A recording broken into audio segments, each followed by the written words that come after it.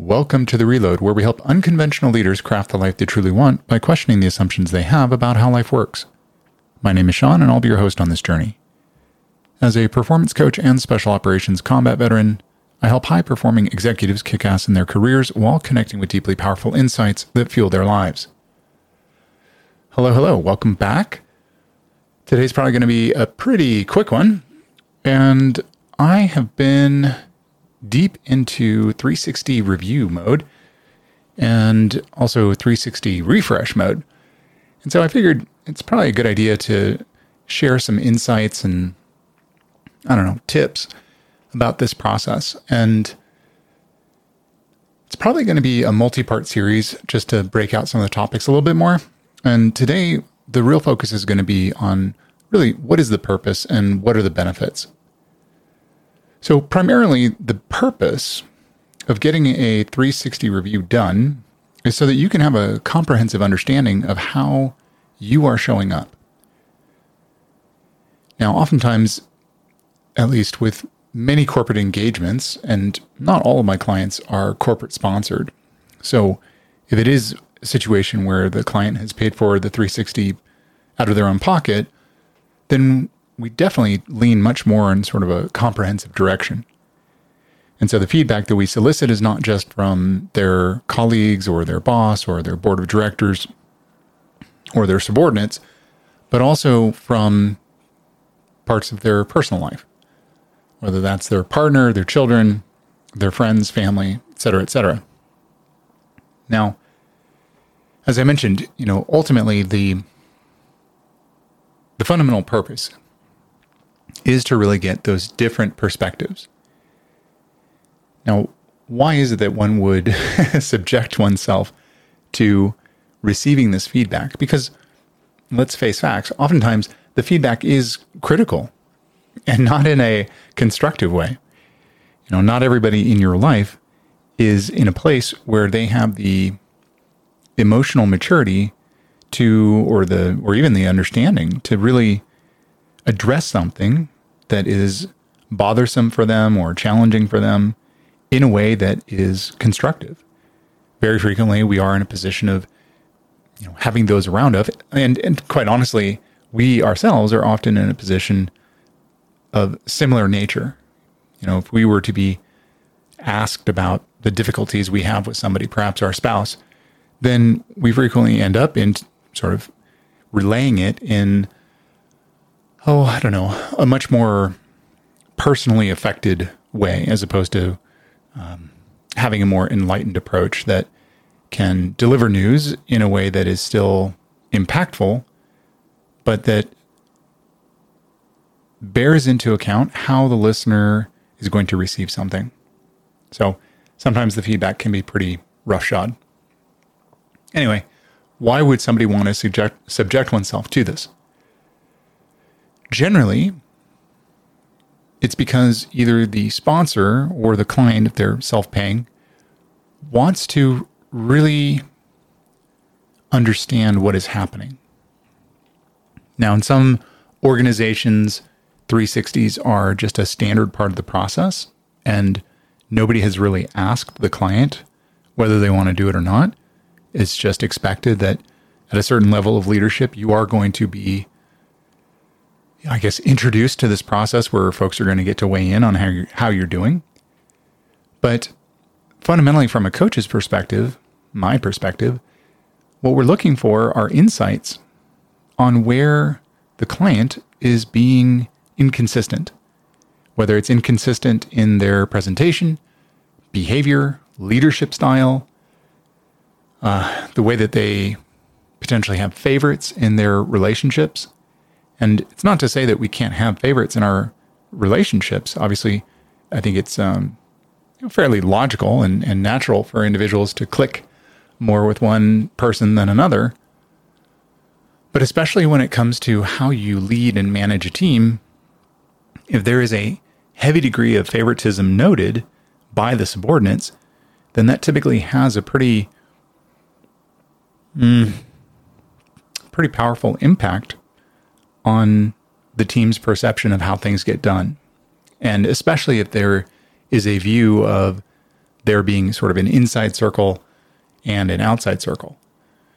Because oftentimes if you are the person who is unconsciously creating that environment as the boss, then you might lose some very, very talented individuals because they feel that it's an unfair environment.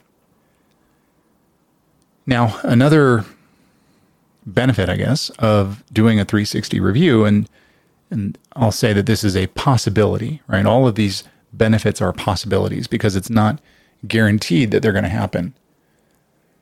But another benefit is that it can facilitate deeper discussion or deeper discussions, more likely, with team members and board members about how to improve relationships or the direction of the organization.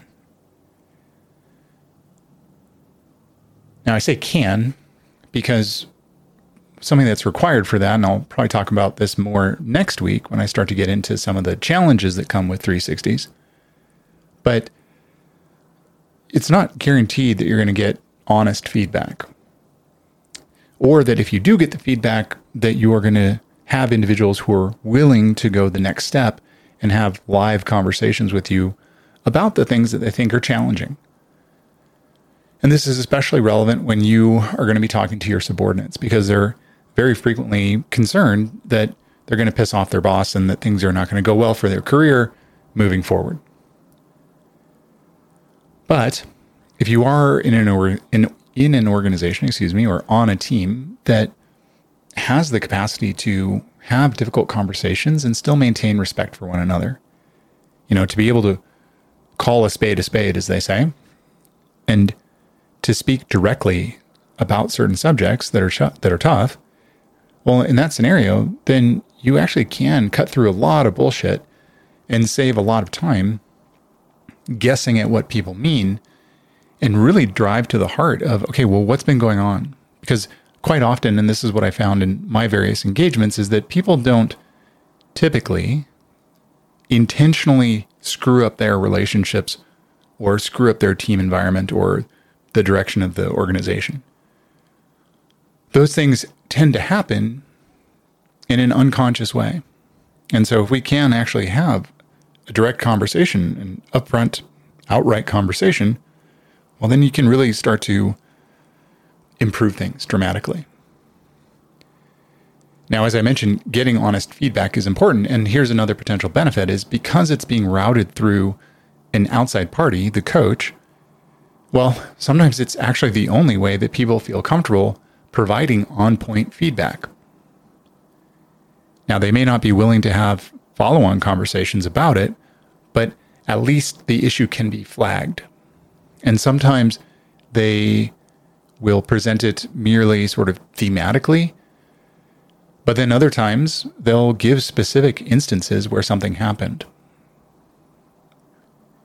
And that specificity can be very, very powerful.